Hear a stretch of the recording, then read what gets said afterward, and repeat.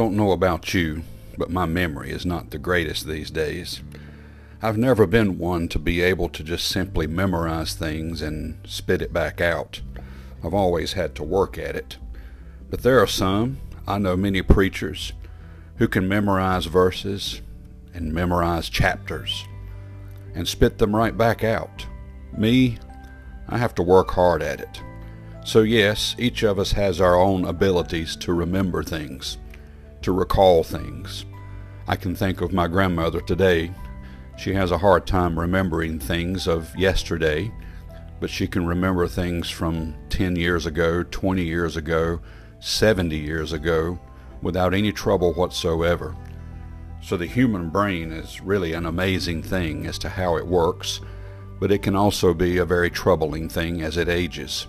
The memories that is taken away from us if we don't watch, the diseases of the brain that can attack and cause havoc.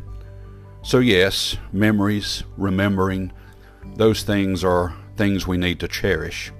Those things we need to write down that we don't forget them. Those things that we need to put on videotape for the old folks, or put them on our iPhones in video form that we can recall them back, that we don't forget them. When it comes to God's Word, I pray that we do what the Bible says, that we hide it in our heart, that we might not sin against God. That it's forever settled in heaven, we know that.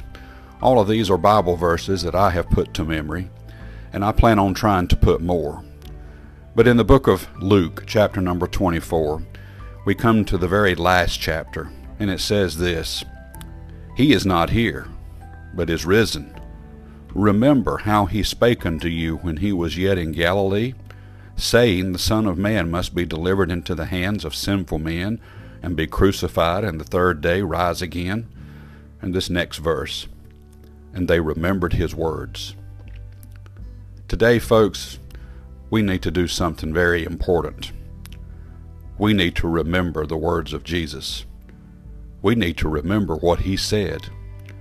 We need to remember the Bible. We need to remember God's Word. And we need to be able to recall it in the days that we're living. It's going to be what we rely on one of these days, if it's not today already. It needs to be what we rely on already.